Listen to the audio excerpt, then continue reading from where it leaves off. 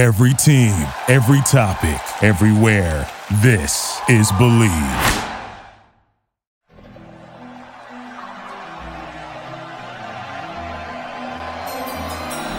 With the third pick in the 2019 NBA Draft, the New York Knicks select R.J. Barrett from Toronto and Duke University.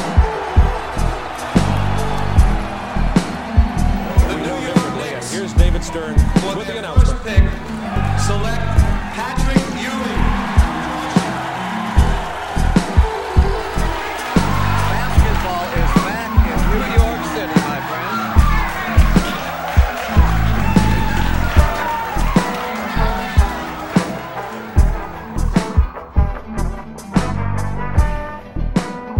Hey friends, welcome to another episode of the Strickland Podcast Network's Mail.Bag. I'm Jeremy Cohen at The Coincidence, and we've got a very special episode today. It is a crossover Mail.Bag episode. First and foremost, because he was kind enough to show me around his hometown, well, now his hometown. I'm going to bring in Presidente. Prez, how are we? I'm good. Happy to finally make the big time and join Mail.Bag. It's a big day. So we could just move on without probably introducing the third person, actually. Okay, fine. I guess I'll do it. It is Schwinn Poo. Schwinn, how are you? I'm great. I won't take offense to being viewed as a second-class citizen here on my own pod, but yeah. I kind of wish you would, is the thing. Yeah, I am. See, I want you to feel offended by that. That's because you're racist. Right. Yes. Well, of course. Yep. Did you think it was going to be something else? No. Okay, And cool. And Prez is light skinned, so he's in on it too. Yes, I'm of the Fat Joe, Jennifer Lopez variety of Puerto Ricans, which is still a lot of gray area in there in terms of what I can do and what I can say. So I'll leave that to your imagination, listeners. Flying is not a problem. Let's just put it that way. Nope. When I grow my hair out, I look like a conquistador. Well, great. We've This got also a great start. It is. It always is. So we've got some fantastic questions here that I'm actually going to read for the first time that are presented in front of me. So they actually might be terrible. They're probably good. Probably great. Before we get started, I would like to announce the Strickland does have a Patreon. You can subscribe to it. It has many tiers. The $6 tier. That gets you access to this podcast every Friday that I do with Prez, Pod Strickland. You also get access to the mailbag that I do every other week with Jeremy and Drew. Furthermore, you get access to the Strickland Discord where we talk about the Knicks all the time, 24/7. There's live game chats. It's a fun time. There's further tiers. There's a $9 tier that gets you access to weekly articles by the wonderful Jack Huntley and Matthew Miranda, two of the best Knicks writers in the business. You also will get access to my solo podcast, Strick and Roll, where I yell about the Knicks quite a bit, even more if that's something that you're interested in. There's further tiers. There's a $15 tier, $30 tier, $50 tier, and a $100 tier. Those get you access to a variety of further things like merchandise discounts, live watch parties, listening in on podcast recordings, even potentially hosting a podcast yourself alongside us one day. But whether you choose to subscribe or not, none of this would be possible without you. Your support is appreciated. And without further ado, let's talk about the New York Knickerbockers. So we've got some fantastic questions here that I'm actually going to read for the first time that are presented in front of me. So they actually might be terrible. They're probably good. Probably great. But do you guys want to say anything before we get started on the questions? The season just ended. It's a nice win against the Raptors after the Knicks beat the Wizards, and earlier before that, blew what should have been a win against the Nets. But I didn't know if you guys had any thoughts you wanted to articulate that you maybe hadn't talked about in any other podcast.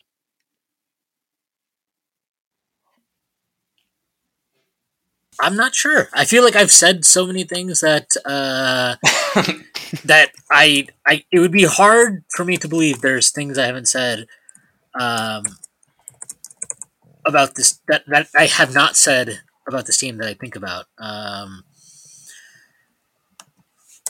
It's who knows? I'm very happy the season's over. I am excited for whenever like the first kind of big The domino. yeah, the big expo. Not even fuck the dominoes. I'm waiting for the drama because you know that there's like somebody's gonna drop the first like expose on what we're on this season. But I think it's funny because like Knicks, like this version of Knicks drama is still so much less dramatic than what we've become accustomed to, and I think it's interesting to think about like what we bitch about now versus what our problems were. Fuck for the most of the last 20 years.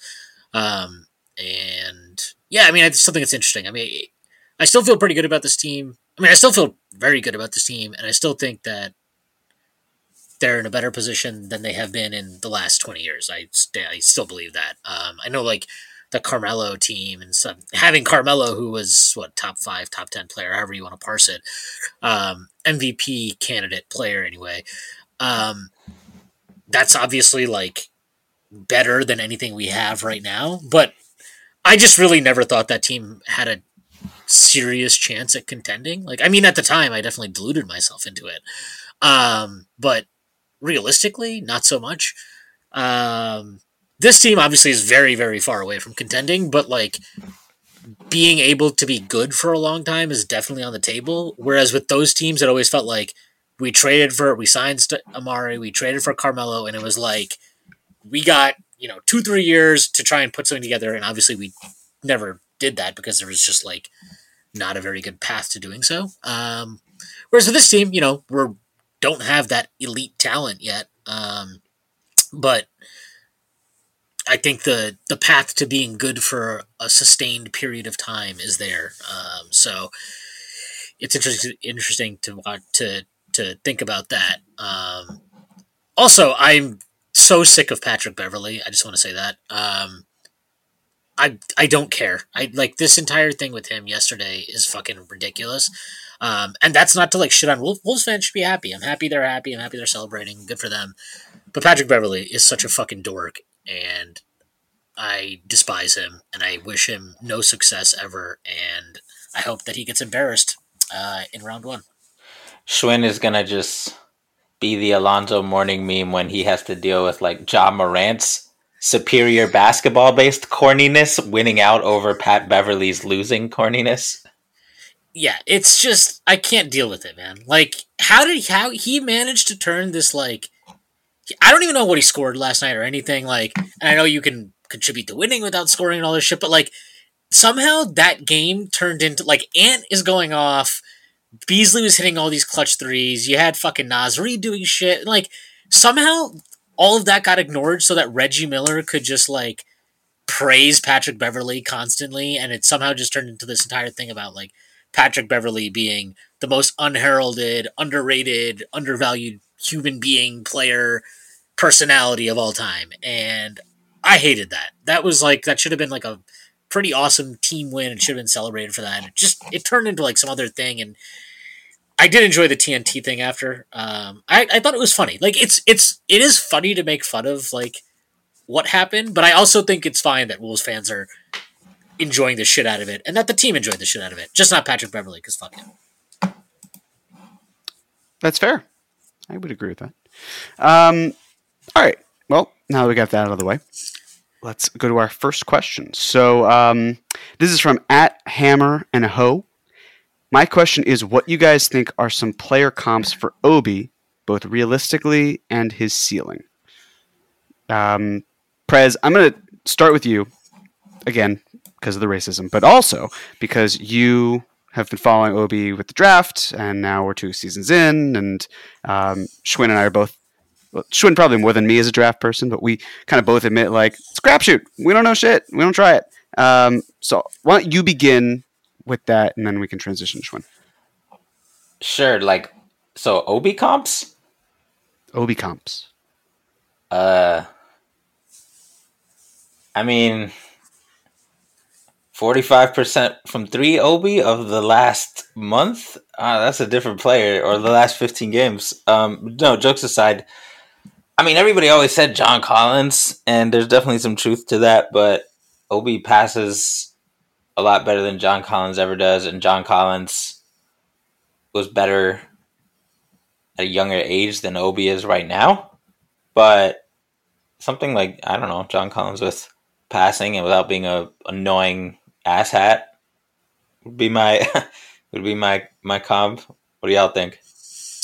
I think if he got more minutes, he'd be way better than John Collins.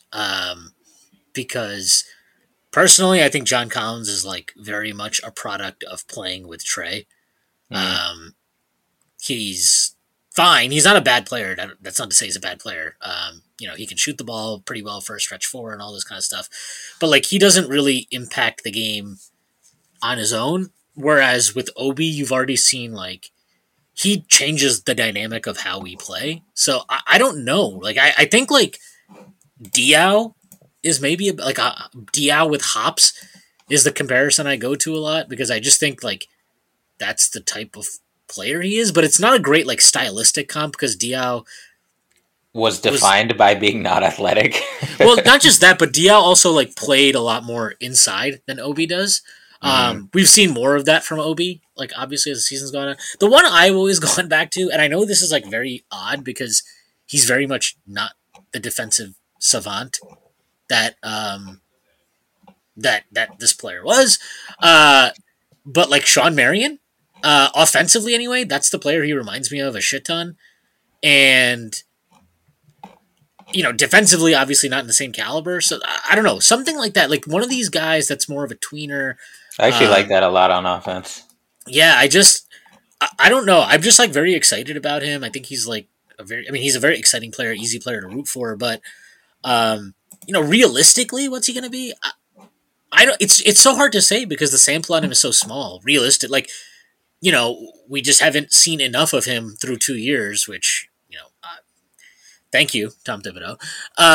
But like it's really hard to know what a realistic comparison is for him because he's such a like the circumstances of him as a player have been so weird, right? Like he got drafted at 20.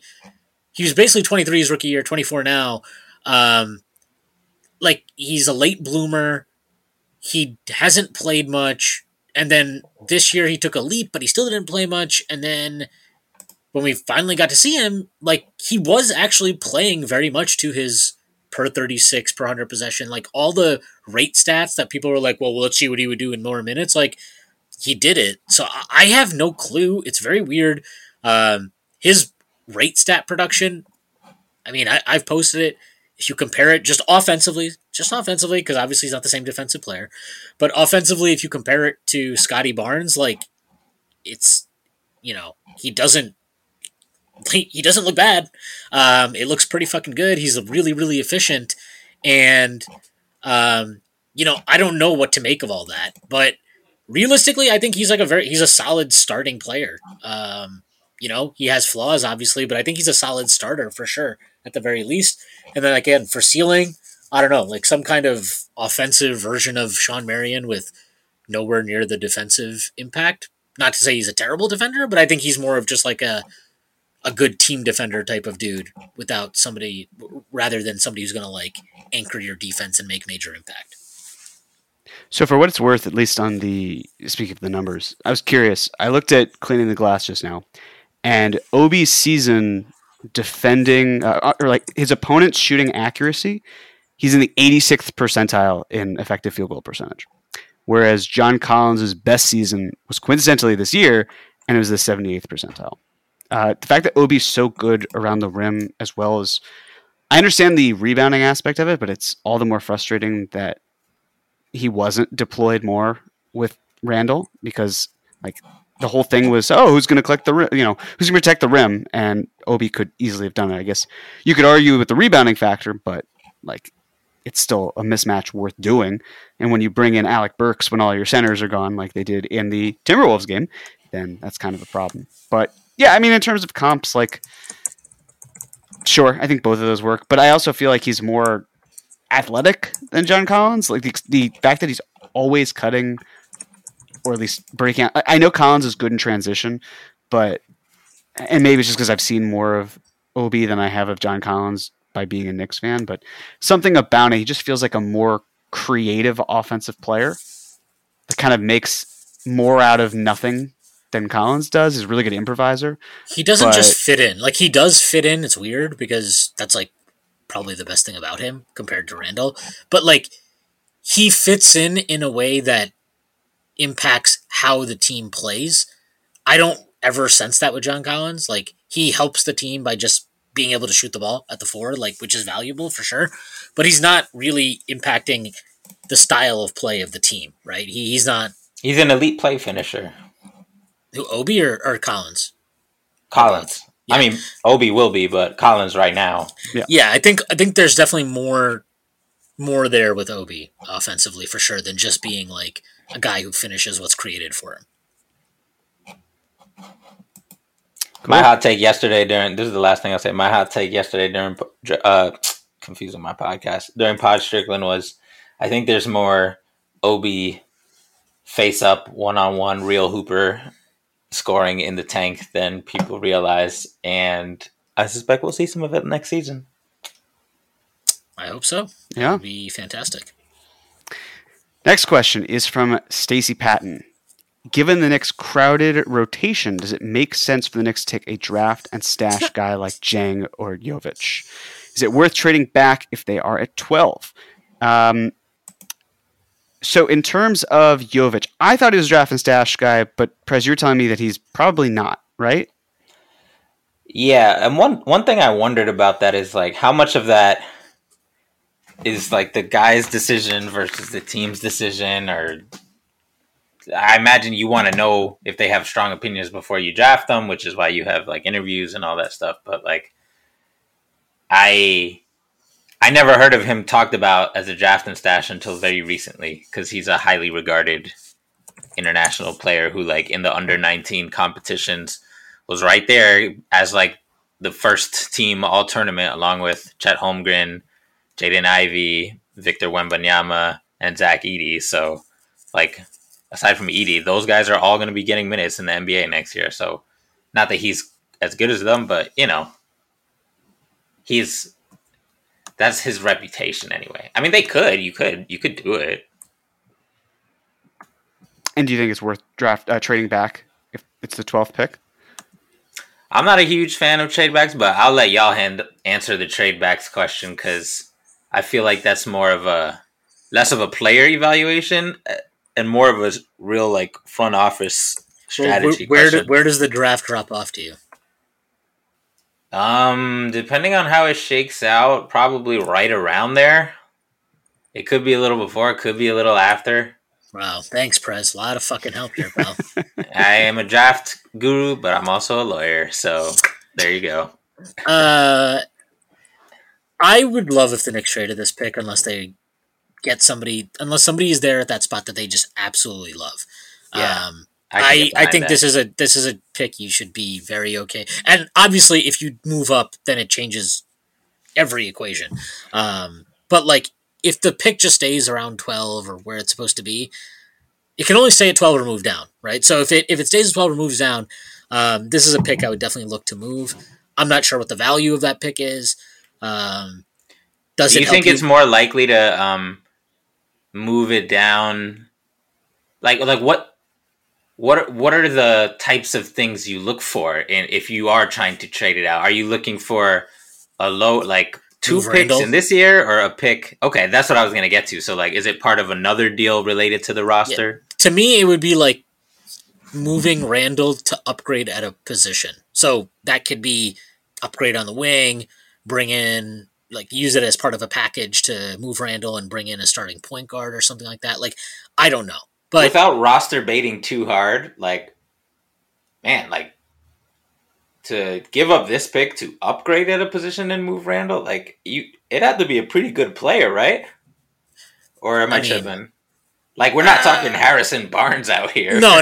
That would be okay. That just would making sure. Well, probably it depends on the value perceived of Randall and the 12th pick in this draft, right? Yeah, like, it's something where it's like, could I do Randall, the 12th pick in this draft, and I don't know, 3 future ones or something for Donovan Mitchell? Is that a deal? Right. Like, is that something that could happen? I don't know. If that is, then yeah, like, happy to trade it out. Can I trade Randall for the 12th pick and Phoenix is like, oh my god, we're gonna have to pay DeAndre Ayton. We don't want to do that. So for let's like a move- home run swing. Yeah, like is there Okay. or even like a functional, look, I don't like I'm not saying this is not realistic, right? But let's just say that for some reason Phoenix is like, we are definitely going to pay Ayton, and we really, really, really want Julius Randle at the 4, but we can't afford to pay all these guys. And they're like, you know what? We will do Randle and the 12th pick for Mikal Bridges. Like, I don't know. I feel like that's a trade the Knicks probably should do. If that was, They would do that 100 times out of 100. It's not going to be on the table. It's not going to be on the table. But like, Right. that's not like you're trading for an all-star, but it's an interesting trade, right? Or hey, look, I'll throw this one out there. I would trade the 12th pick in this draft for Keldon Johnson straight up. I would do that. Ooh, you did DM me that one, and I don't like Keldon Johnson that much, but that's I mean, he's definitely like an upsidey player or whatever who's, he's gonna get paid soon, Kentucky, blah blah blah.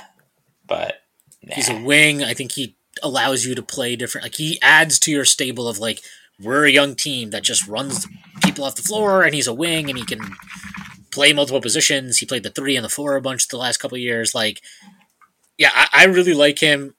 I know, like, the Spurs have like all these different little young guys running around doing shit.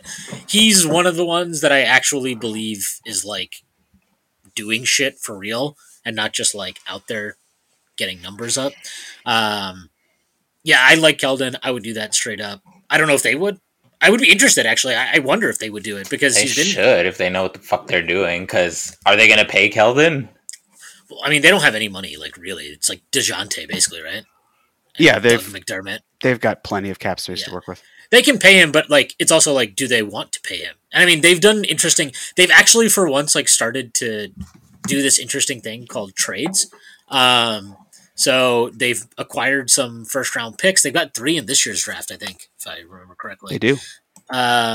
So it would be interesting. Like, they have 3 first round picks. What are they doing with all those? If they keep them, then what the fuck is going on with your rotation? What's the plan? And are you okay with moving Keldon for another pick in this draft? Who the hell knows? I have no do. I don't think anybody actually has any idea what they're doing. But that's one I would consider. Like, Another trade down scenario would be like a Brock Aller special, right? If you feel like, to you, all the guys you really love are gone by 11, and you can trade down to the 20s and get somebody who you like as much as someone at 13, which in this draft is really, really feasible, then just given the tendencies of this front office where they have guys, they scout, like Perrin scouts everyone, and Allard takes all calls. So like something like that, where it would just fucking like wreak havoc on like real life Knicks fans for a couple of hours until they see like, what exactly happened or whatever. Kind of like a bigger version of what we saw last year. I could totally see something like that happening. Well, the only thing about that, all right, so I guess the first thing is that in both drafts, the biggest smoke was that the Knicks were trying to trade up. Right, like first there was the Knicks are going to package 8 and whatever those picks were to get Obi at 5 when the Cavs were going to pick there, and then it was moving up to. By the way, shout out Isaac Okoro for being worse than Obi Toppin. Yep, Cavs passed on Obi Toppin, and Tyrese Halliburton. That's right. So then the Knicks moved up to try to get Tyrese Maxey. They fell short. Then they were able to move back 2 spots and get quickly. Then they last year tried to move up for Duarte. They could not. Traded out, then traded back, and then they got Grimes.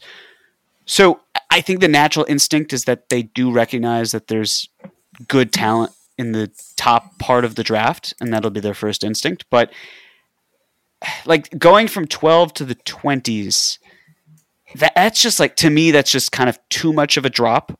And again, maybe they do it. It's just, I don't think that type of drop is something we've really seen before, going from like 12 to like 8 picks or more in the first round. Like in the second round for sure. But I don't know, there's just something about it that, I don't know. I like the idea of like using the pick to either trade for a young guy in another team or like kind of like what they did with the Reddish deal, right? Like Because to me, the 12th pick in this draft is, again, this is, for the record, I know absolutely nothing about this draft of worth. So take this for what it is. But my sense is that this is not regarded as some like awesome stacked draft. I know that in the past, like the 2020 draft was regarded similarly as not stacked and awesome and ended up being a very, very awesome draft, which the Knicks have benefited from. Not as much as they should have because Tom Thibodeau is an asshole. But not to derail the conversation, the 2021 draft was loaded, which everybody said at the time that it was a loaded draft also. This one, I think, and Prez, correct me if I'm wrong, people feel very comfortable saying it's not a particularly loaded draft. Not a bad draft, but it's not one that you're going to look at and be like, wow, there's so much star talent that came out of this one. So to me, like, if you can use the value of, hey, we've got this 4-year guaranteed contract essentially for somebody who has a young player who maybe they're not sure of, who has 1 year on his deal or 2 years or something like that, I would do that. Like, that's why Keldon is interesting to me, because they do have to make a decision on him in a year, or maybe they pay him this summer. Who the fuck knows? But like the contract is, it's winding down here, right? And I would be interested to see if 4 years of team control is attractive to them over just the one. And that's just one example off the top of my head, right? Like, I don't know what the Hawks are doing, and I have no thoughts on Jalen Johnson, but like, would they do 12 for Jalen Johnson? Because I know people loved him. Is that something that's available? Like, these are the things I would consider. Like, I'm almost positive Denver wouldn't do this, right? And I know they wouldn't do this because he's had a great second half of the year. But it's like, if Bones hadn't played at all, but your pre-draft eval was so strong on him, would you do 12 for Bones, right? Like, those are the kind of things I'd be interested in thinking about. Like, are there dudes from past drafts that you were really high on who maybe haven't gotten a lot of burn that you're comfortable trading this pick for? I mean, like a perfect example of that would be, like, we know the Knicks really liked Trey Mann, and we know OKC is horny for picks. Right, the Thunder like Trey Mann, but they also have SGA and Giddey and Dort, who are better prospects or players than him. And yes, exactly, Presti is trying to collect all the 23 picks like Infinity Stones. So maybe that's something they look at, and then the Knicks get another dynamic guard that they were really high on but couldn't trade up for, or something like that. That Prez needs in his life. Oh my god! Don't even fucking talk to me if we get Trey Mann, bro. If we get Trey and Deuce, I don't know what I'm going to do with myself while both of them are sitting on the bench. So that's the thing. That's what I'm trying to figure out with this pick. Where if you trade the pick for a younger player who's got, like Jalen Johnson, Keldon Johnson, whatever it is, like players who have more or have less than 4 years of time left on their contract. I get it, but you also have a logjam in itself, right? Like, we're trying to find minutes for quickly as is. There's still going to be all these veterans that are going to be here. It would have to be part of like a larger plan. Yes. Right. Yes. Like, if you can move, let's see. The Knicks have 1, 2, 3, 4. Let's do this. Let's do this. Six players on 6 vets on larger deals that will still be here, right? Let's do this. Let's say the plan is this. We trade 12 for Keldon Johnson, and then we're going to move all of our vets, or 3 or 4 of these vets, for Russ's expiring contract and waive him. Like, I know that I'm not going to get into why this is bad, Jeremy, and I don't care about that. I'm just saying, if that was the plan, like, that would be a functional way to use it without creating a logjam. That's my only point. Like, there's ways to do it. And we've talked about this. Like, can you hook Charlotte in? Right? Like, can you get like the Knicks, Charlotte, and the Lakers? I do think there's a deal there to be made where like we take on Hayward and his breaking down body and his MAGA personality. And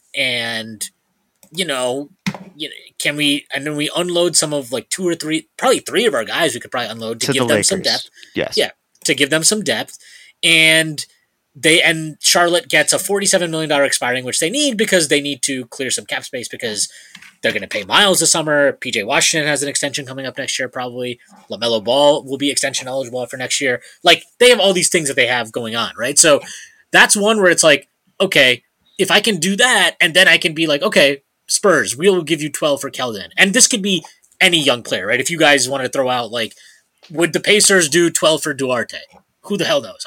Probably not. But like, these are the things I would think about if I'm the Knicks. Like, are there players around the league that you liked pre-draft, that you had good pre-draft eval on, that you're comfortable trading this pick for? Because I think they should be. I think that's like in general. I think that's something that's really undervalued. Like I don't think enough teams consider shit like that. Like, hey, we really like this guy, and we have this somewhat okay first round pick. What if we traded for that guy? Like that's why I liked the Reddish deal, even though me and Prez have talked about this a shit ton. Like I wasn't the biggest Reddish guy, but it was a good deal in the sense of like you didn't punt on getting young or anything like that, right? You just punted on an unknown, like whatever that pick was going to be, for a pick or for a player that you probably have a lot of intel on from a variety of sources. So that's just kind of like what I think they should do with this. Fun fact: you just answered Yeah. the next question from Stingy. Would you rather have Reddish or the Hornets pick? Reddish, 100%, no doubt. And I think I even said that at the time. It's not like even, I'm just saying it because he's a Knick now. That was, it made sense. Like we needed a player.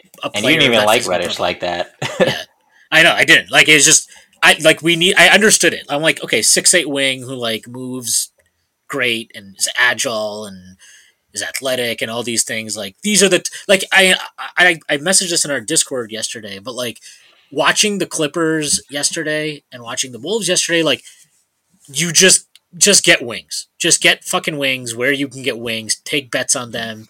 Guys like that size with that athleticism. Those are the dudes that you need.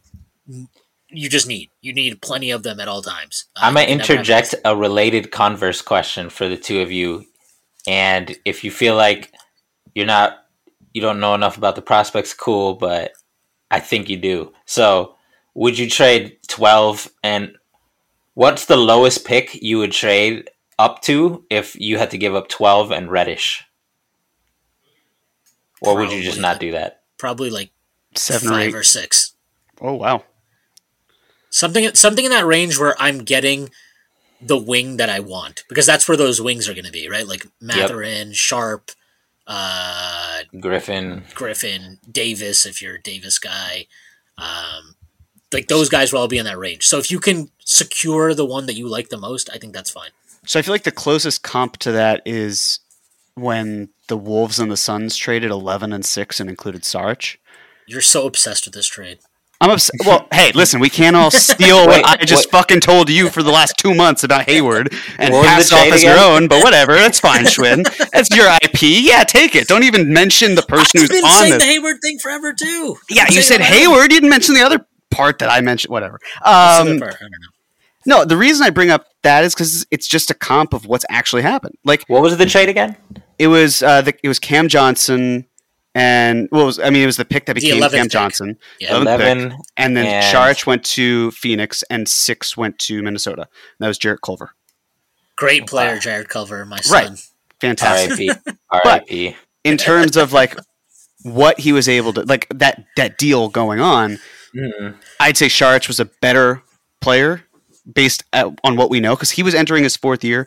Cam's entering his 4th year. We knew what Saric was. He was a better player with less perceived upside. Correct. But definitely a better player, yeah. Right. So if he's a better player, to me, that's still a better asset in this sense, because even though ceiling and floor. And so it was like you're going 11 to 6 with a better asset. So in this case, I feel like you get closer to maybe 7, probably closer to 8. Which draft year was that? That was the 2018. The Zion, right? No, it was 2019. 2019. Just what I said. Yes. Let me see here. Like that's the type of move where it's the furthest I'd go. Now, if you're throwing in the Mavs pick, wait, so time out. I think you can get to 5. So they moved up to 6. They moved from 11 to 6. Okay, that was definitely right after. Like there was a perceived cutoff between 5 and 6, so that's relevant. Because it was RJ, DeAndre, Garland, and then Culver, White, Hayes, Rui, Cam. Well, and that makes sense because there's a perceived drop off in this draft after 4, right? There's a perceived drop off after 4. There's this like nebulous area right after that, and then where does the nebulous area end? So I think the nebulous area ends like 7, 8-ish. So that's in line with the idea of going with Cam, pick 12, and going up there. I think that's fair. Would I do that?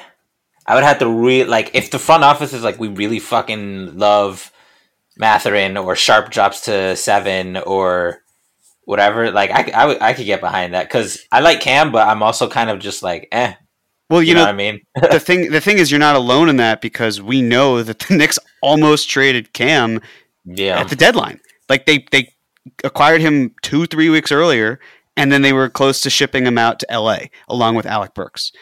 And so, like the way it works with this roster is you have to move pretty much one of Fournier Burks if you want to give Reddish time. Like Reddish should have time on his own, but the reality is that they have to go. And if you're not going to move one of them, then what kind of ripple effect does that have on the other? So if you're not going to see Cam having time and you view him as an asset and you want to turn around and be like, well, look, we gave up a first round pick for him. I know that we lost half a season, but we want to recoup on that. It might actually be why I see them keeping him because they probably see his value increasing over time versus right now. But you know what happened? Cam gave them a little sneak peek, and they're going to be like, "Can't trade him. Look at what he did against the Clippers in the second half." Exactly. Cam immediately showed that he could listen to directions and not shoot mid-range jumpers and become efficient. And they were like, "Shut him down."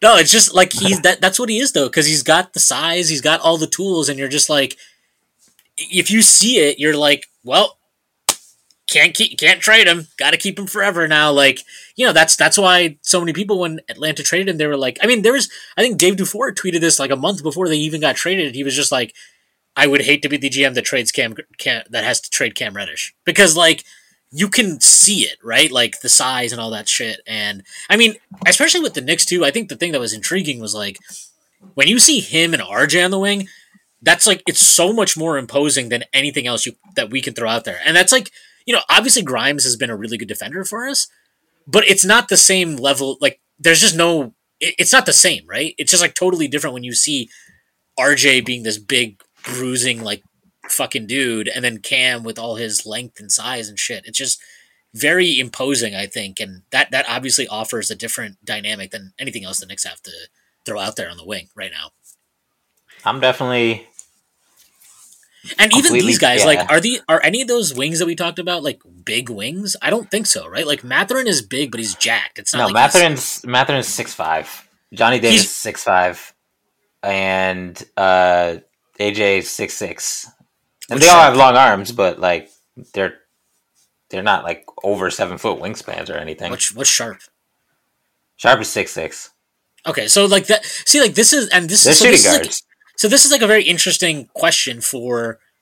This would say a lot. It would be very telling to like know what the front office thinks about it because, wings are wings, but like there's a difference between a big wing and then an RJ wing. RJ is like very weird because he's kind of in that in between ground because he's so jacked. But like, he's not really a big wing, in my opinion. No, right? he's not. He's not. I've been banging that drum for a while. Yeah, like Cam is a legit big wing, where you're like, okay, like when he stands next to DeAndre Hunter, his standing reach is half an inch shorter than Jericho Sims. Yeah. So it's just like, I don't know. It would be an interesting one for me. I don't know if I would love that now thinking about it, just because those guys' size is not the same. So I feel like we're actually adding to an existing logjam with the 2-3 if we do that. Whereas if you keep Cam, it's like a 3-4 guy. And that's kind of why I like Keldon too, because if we do this thing where if we trade Randall and we can consolidate some of these vets, I just think Keldon's really interesting because he is a 3-4. He's not a 2-3, right? Like he's a 3-4.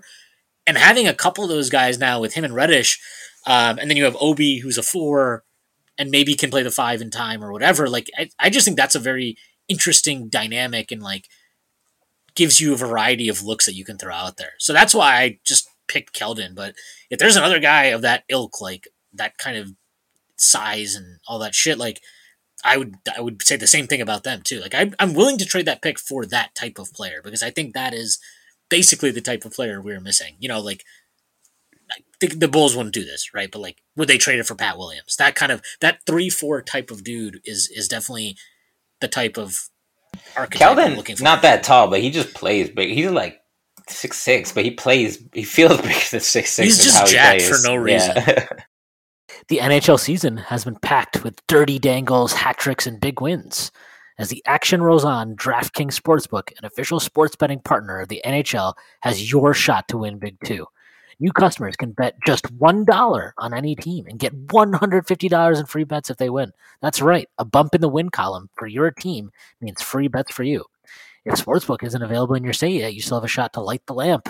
Everyone can play for huge cash prizes with DraftKings Daily fantasy hockey contest. DraftKings is giving all new customers a free shot at millions of dollars in total prizes with their first deposit. Download the DraftKings Sportsbook app now. Use promo code THPN. Bet just $1 on any NHL team and get $150 in free bets if they win. That's promo code THPN at DraftKings Sportsbook, an official sports betting partner of the NHL. 21 plus restrictions apply. See show notes for details, which I'm going to read to you now, and I probably shouldn't have read that part. All right. If you or someone you know has a gambling problem, crisis counseling and referral services can be accessed by calling 1-800-GAMBLER, 1-800-426-2537. That's in Illinois, Indiana, Michigan, New Jersey, Pennsylvania, West Virginia, and Wyoming. You can call 1-800-NEXT-STEP in Arizona, 1-800-522-4700 in Colorado or New Hampshire, 888-789-7777, or visit http://ccpg.org/chat. That's in Connecticut. 1-800-BETS-OFF, Iowa, 1-877-770-STOP, and that, or text 7867 for LA, 877-8-HOPE-NY, or text HOPE-NY 467-369 in New York. Visit opgr.org. That's in Oregon. Call or text Tennessee Redline 1-800-889-9789 for Tennessee, or 1-888-532-3500 for Virginia. Must be 21 plus or 18 and over in New Hampshire and Wyoming. Physically present in Arizona, Colorado, Connecticut, Illinois, Indiana, Iowa, Louisiana, Michigan, New Hampshire, New Jersey, New York, Oregon, Pennsylvania, Tennessee, Virginia, West Virginia, Wyoming. Minimum $5 deposit required. Eligibility restrictions apply. See http draftkings.com/sportsbook for details. Two things to consider as well. The first being that chances are this pick isn't really going to see any rotation minutes anyway. It's going to take injury or complete garbage time for them to get in the game.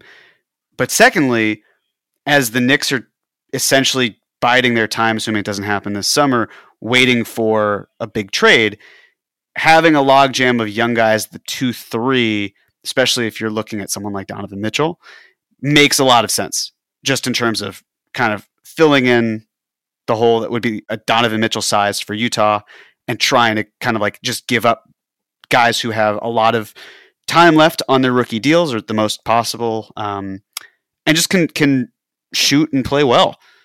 Like, just high floor at the worst. So just something to consider as they are going about this. Because, like, I know, Prez, you obviously love Tari, and I think that it makes a lot of sense to get someone like him, and I think he actually fits a lot of what the Knicks look for in prospects.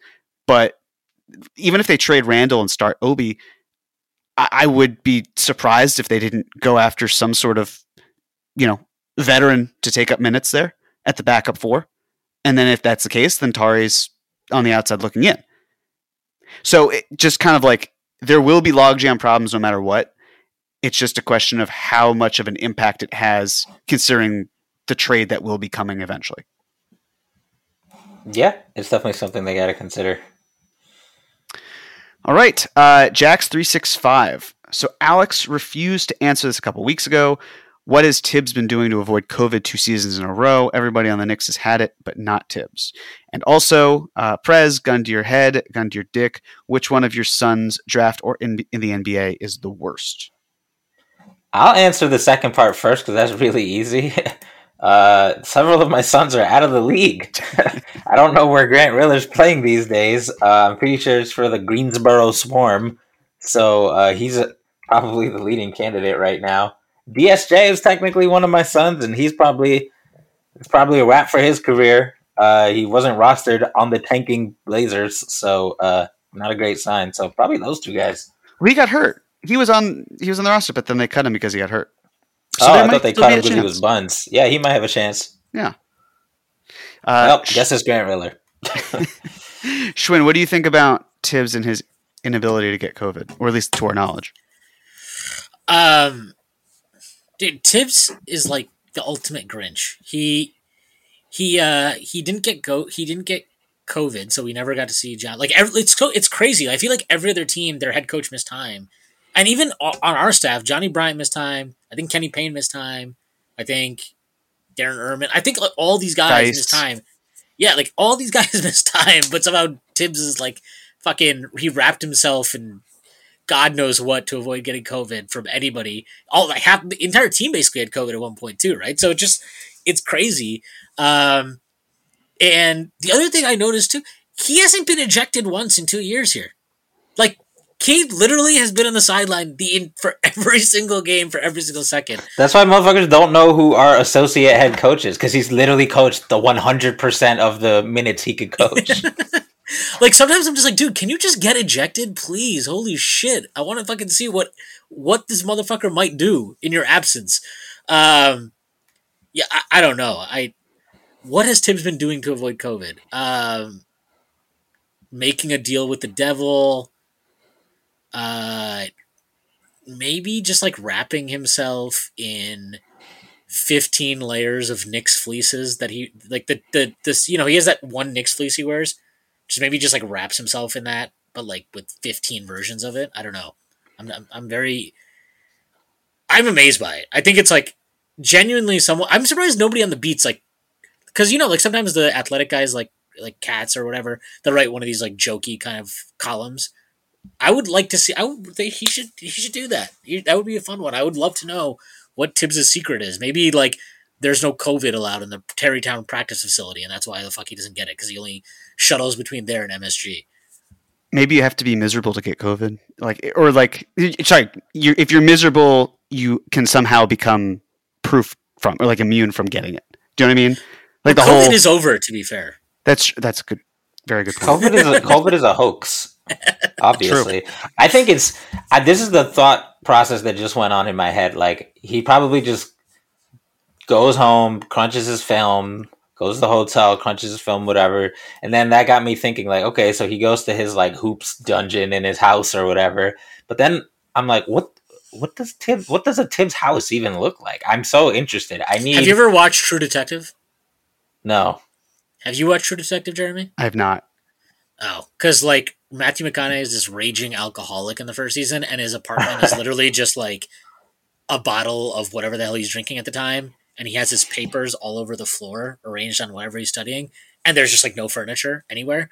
That's Tibbs' house, except he has a fucking what do you call it? Like a chalkboard or one of those whiteboards for him to draw plays and shit on the wall, and he's got a laptop where he pretends to study the data that all the nerds send him, and a bottle of Jack. That's what Tibbs' house looks like. I bet it's more boring than that. I bet you his house, you know how like when you're supposed to sell a house, you're supposed to just make it very generic? Yes. That's what I bet what his house looks like. Just fucking like unlived. I bet maybe you get immune from COVID if you watch game film 3 times every game. Maybe that's what it is. Yeah, we only watch it twice. That's why we don't get it. Yeah, I know. It's crazy. Lame. This is from Editor-in-Chief, and geez, it's got like 15 questions. Christ. Alex, you have your own pod. Why? And your own mailbag. Right. All right, let's start with the first one. These questions. Yeah. Alex.bag over here. First one. Who's the guy most likely to get drafted way higher than he's been being mocked? That's a good one.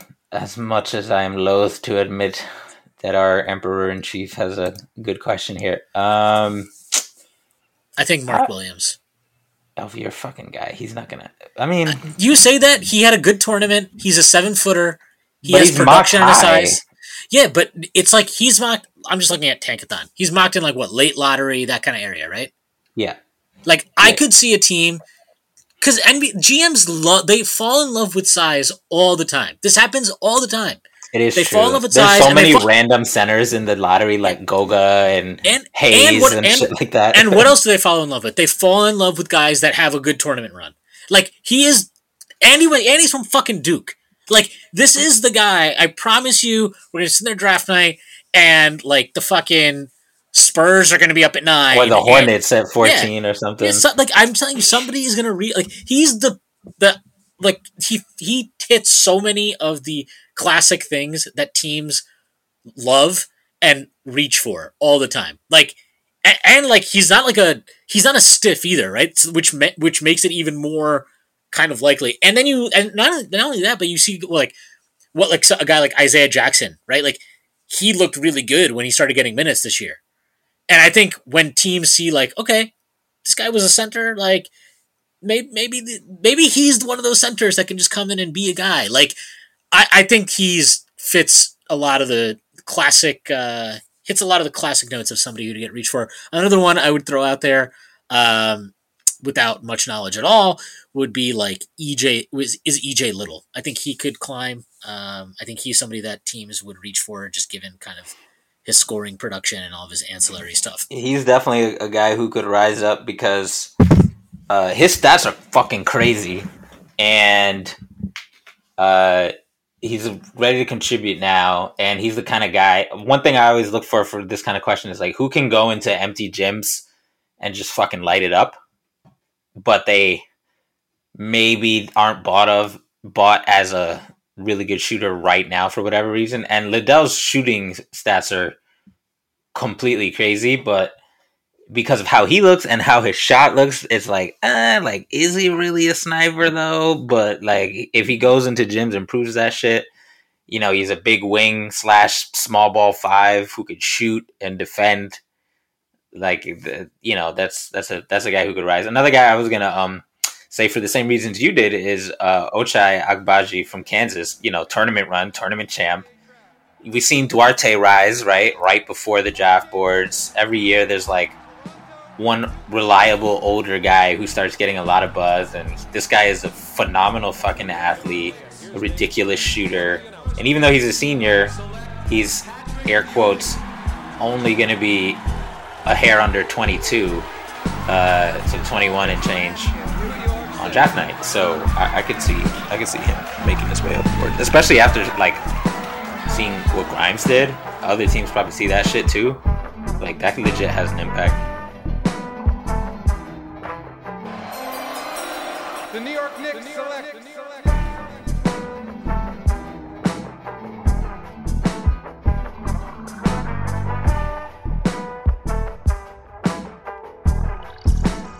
The New York Knicks select.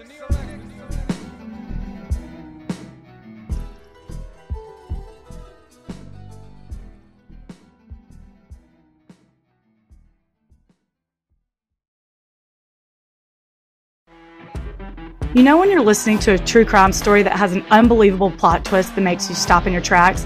That's what our podcast, People Are the Worst, brings you with each episode. I'm Rachel. And I'm Rebecca. We're identical twins who love true crime cases that make you say, didn't see that coming, and we hate the people responsible for them. Listen to People Are the Worst now on Apple, Spotify, or wherever you get your podcasts.